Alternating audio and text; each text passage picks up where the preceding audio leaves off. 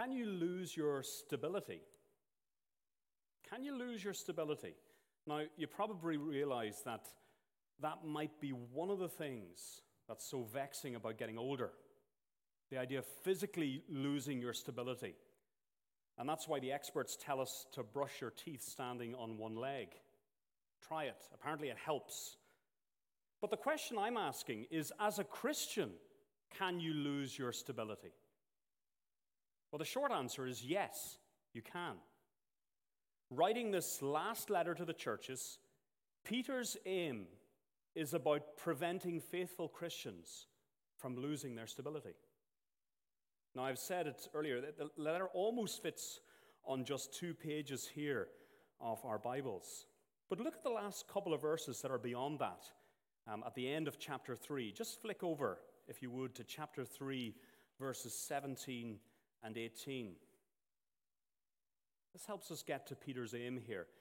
He says, "You therefore, beloved, knowing this beforehand, take care that you are not carried away with the error of lawless people and lose your own stability, but grow in the grace and knowledge of our Lord and Savior Jesus Christ.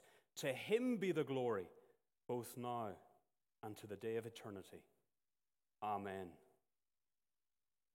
Now, the real danger you'll have seen for Christians, as apostles like Peter or Paul step off the stage of history, the danger is that genuine Christians will get carried away. Isn't that a really awful picture, being carried away? With what? Well, with the error of lawless people and lose their own stability. It's an awful picture because it's a terrible, terrible danger. See, yes, Christians can lose their stability. And that threat won't just come from the outside. This is very interesting. Remember 1 Peter, there was external pressure, persecution on the church, and Peter addressed that in the first letter. Well, look at chapter 2 here in 2 Peter, chapter 2, verse 1. You see, there are false teachers inside, subtly emerging from among, inside the churches, quietly, subtly, destabilizing from within. Secretive subversion, if you like, weakening the churches, weakening Christians. This very short letter isn't a general, that's it, you can do it, note of encouragement. Instead, there's a really sobering set of reminders here as we read it. And it's aimed, you see, to stir us up, to remind us. Those in the post-apostolic era, that is, those, the first readers of the letter, as Peter moved away and passed on into glory. But also us, you see, we're living after the apostles. And so this letter stirs us up to hold on, helps us to hold on, and holding on to do what he instructs us to do in chapter 3, verse 18. What does he say to do in verse 18? Well, there's that warning about not being destabilized. But look at verse 18. Grow. Grow in the grace and knowledge of our Lord and Savior, Jesus Christ. Can you lose your stability? Well, yes. So you'll have to consider 2 things as we read 2 Peter. Getting stability and growing. Are you? Are you getting stability as a Christian? Are you growing as a Christian? Well, that's what our series is pointed to get us to think about. Now, you can see that focus on stability and growth for Christians at the end of the letter, and that's what we've been looking at. But it's also right here at the start of the letter, too. You might have picked up on it as Lindsay read in the opening lines. And here's what we're going to see as Peter presses the need for stability and growth. Here's what we're going to see. Peter sets out a who, what, how, and where for Christian stability. So that's where we're headed. 4 things. A who, what, how, and where for Christian stability. And we're going to track it in these opening 11 verses.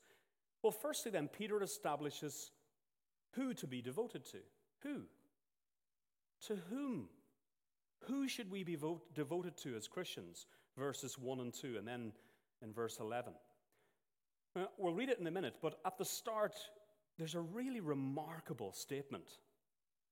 You see, it acknowledges that second-gen Christians have obtained, and have a look at those words, have obtained a faith of equal standing to those of the first gen, the apostles like Peter, who actually knew Jesus.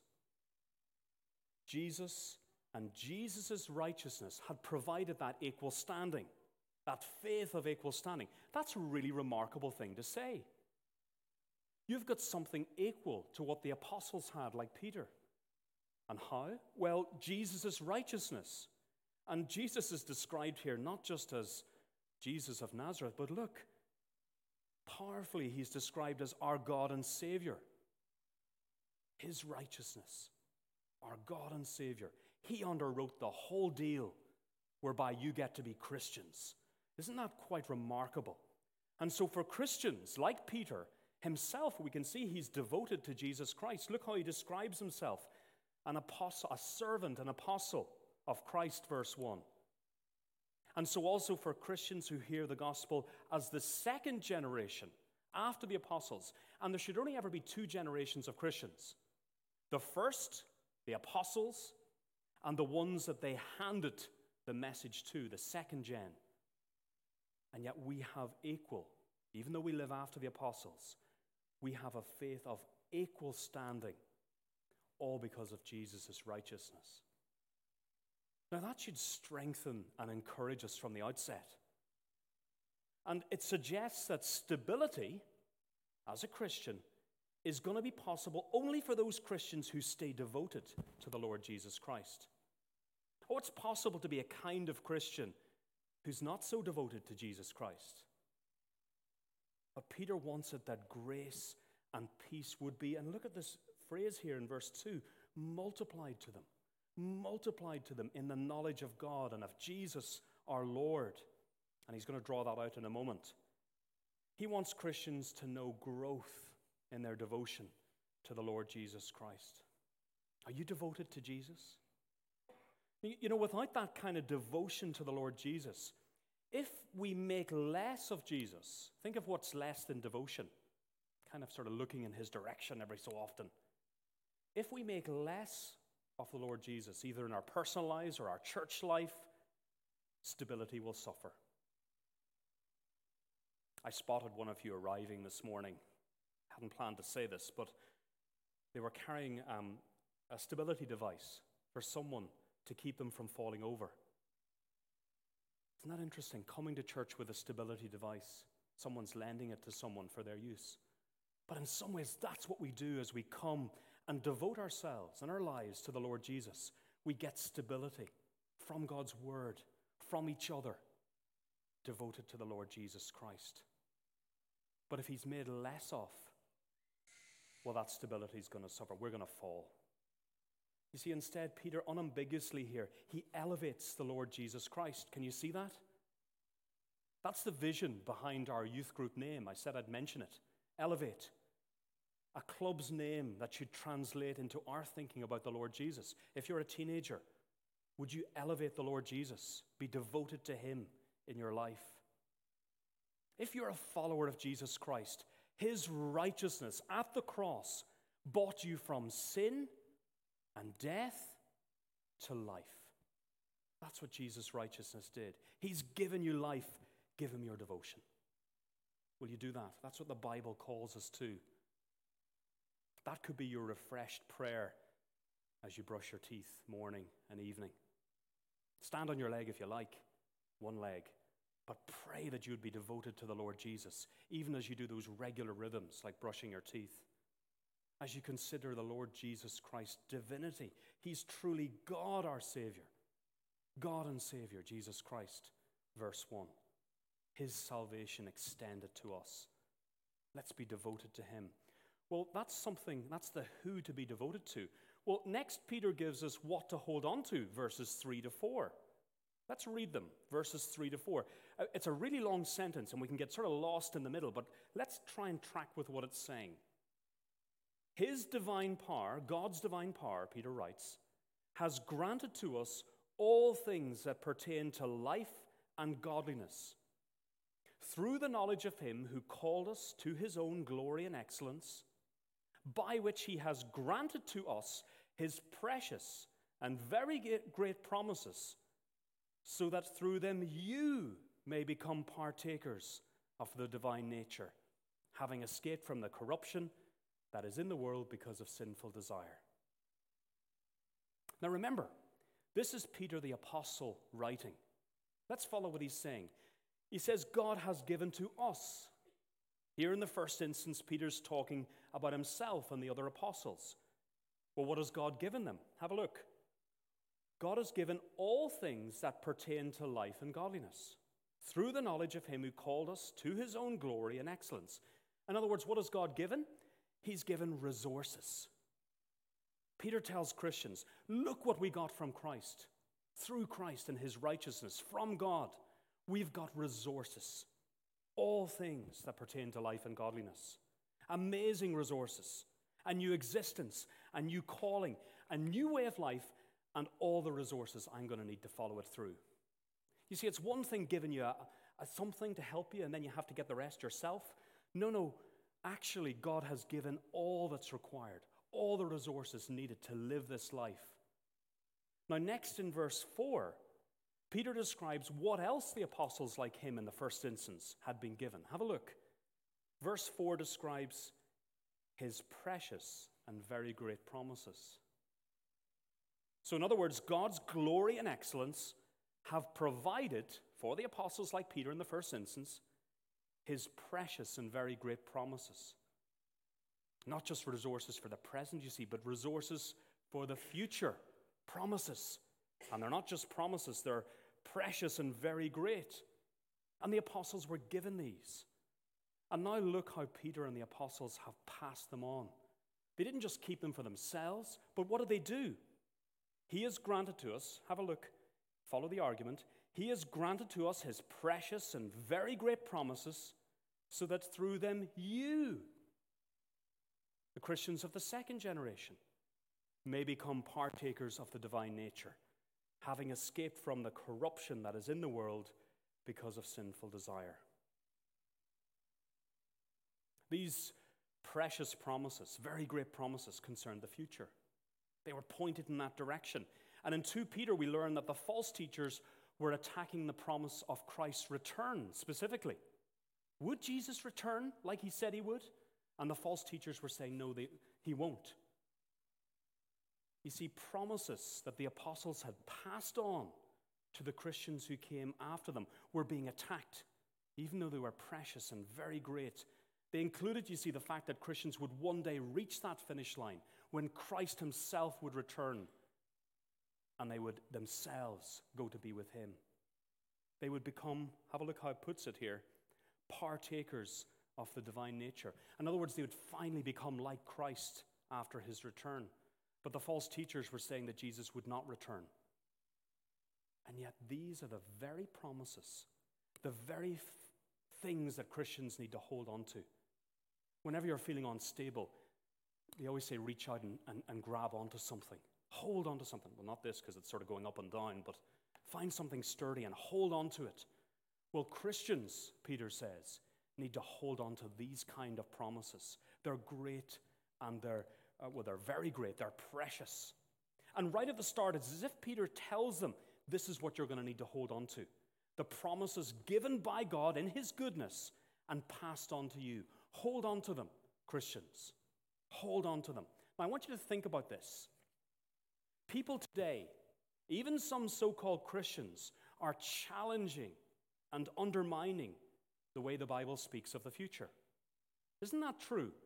Some Christians are saying, well, the Bible kind of says that, but... And there's an undermining going on.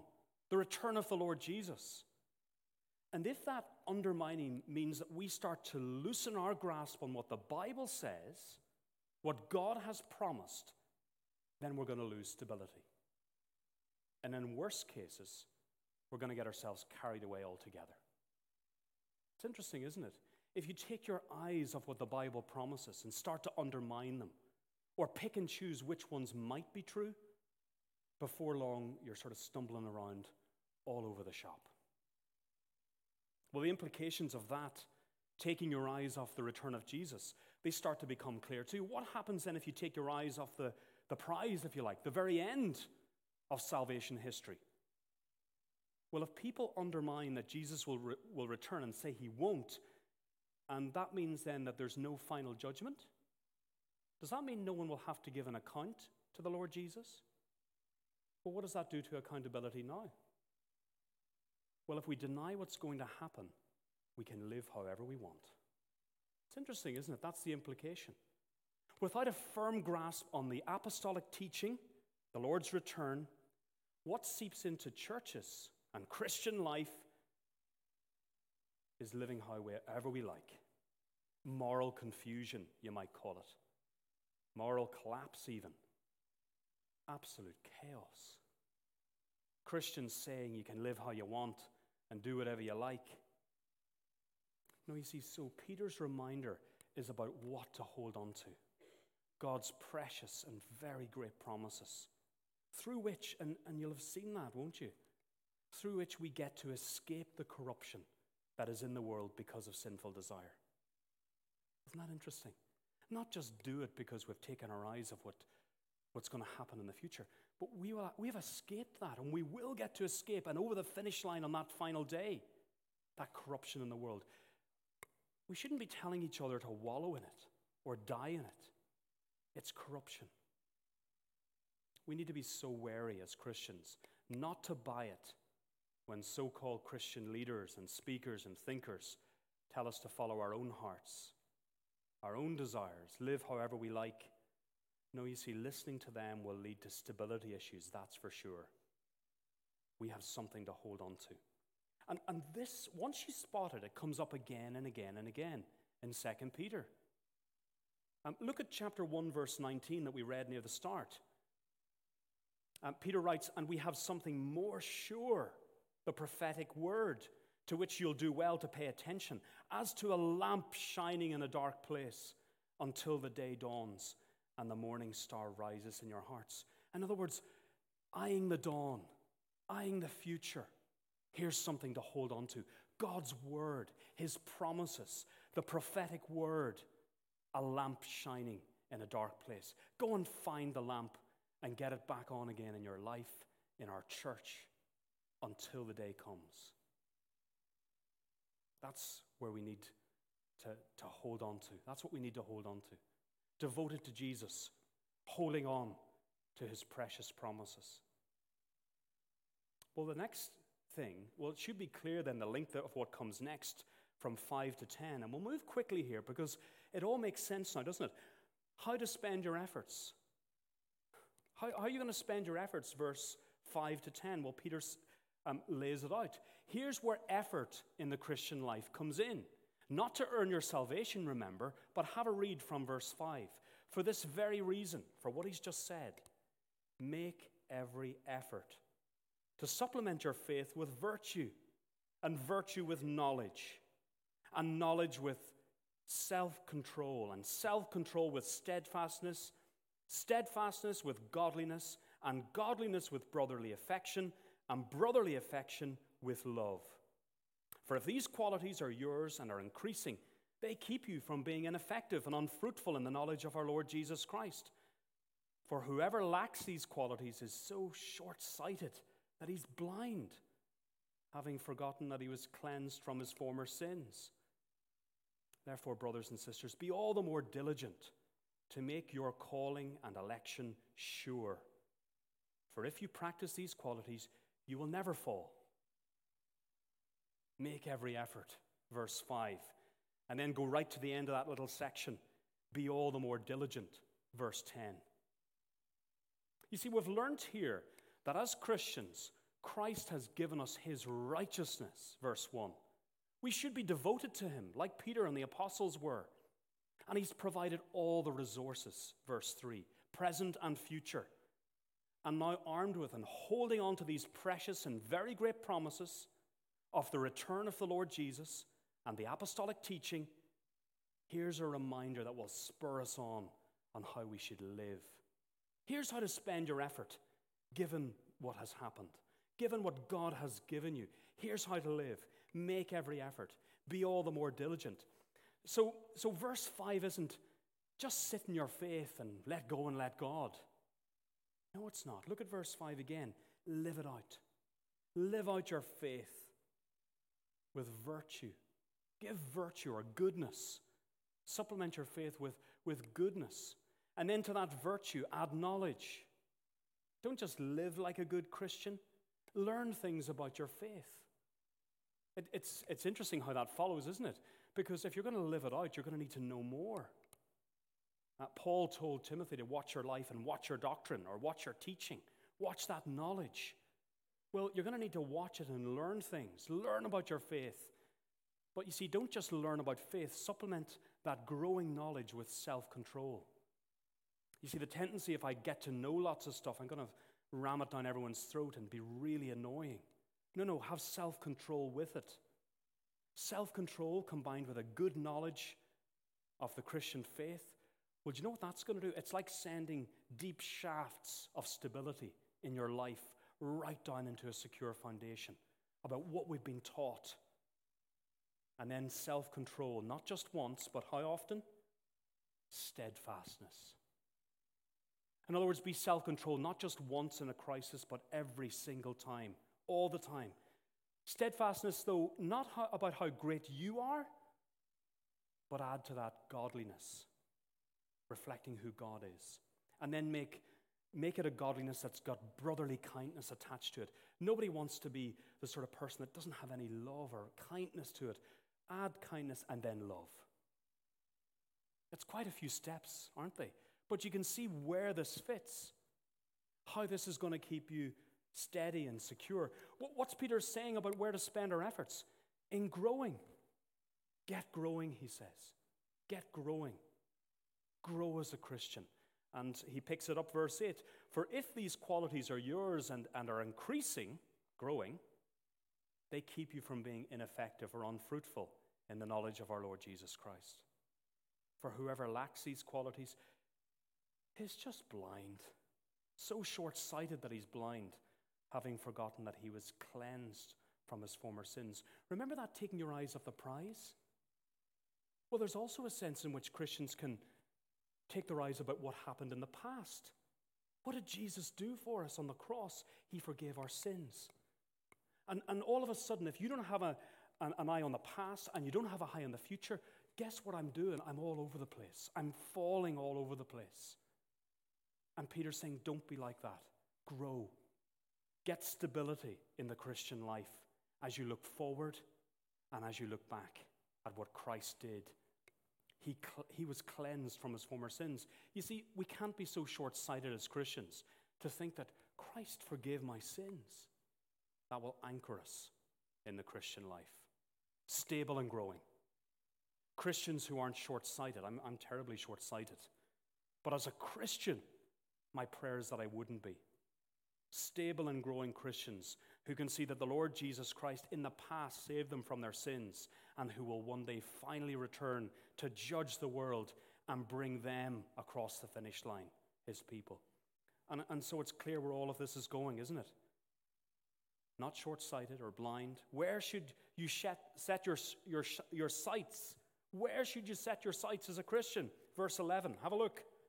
For in this way there will be richly provided for you an entrance into the eternal kingdom of our Lord and Savior, Jesus Christ. On Christ. On our Lord and Savior, Jesus Christ. Set your sights on him. That's where. Devoted to him. Holding on to the precious promises. Growing and setting our sights on him.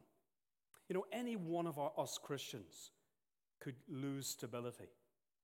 Even the mature and the secure can at one time lose that stability. And especially when there are going to be threats within our own churches by those who will quietly ask us to take our eyes off Christ and to close your Bible and do something more fun. Those threats are coming at us all of the time. You know they are. But will you remain stable and growing? Well, let's, with Peter, remind each other who to be devoted to. Well, it's our Lord and Savior, Jesus Christ.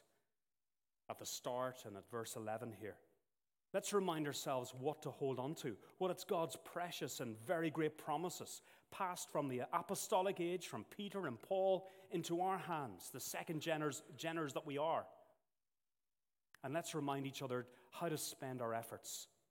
Not indulging ourselves, but growing from faith, growing in the faith and knowledge of our Lord Jesus Christ. Remember, that's the very last verse.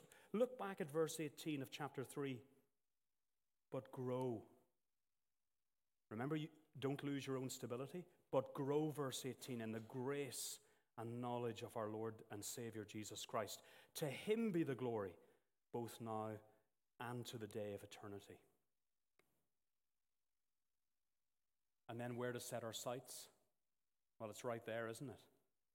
Setting our sights on him, the one who won our salvation, who bought us at the cross, and who won our future when he returns.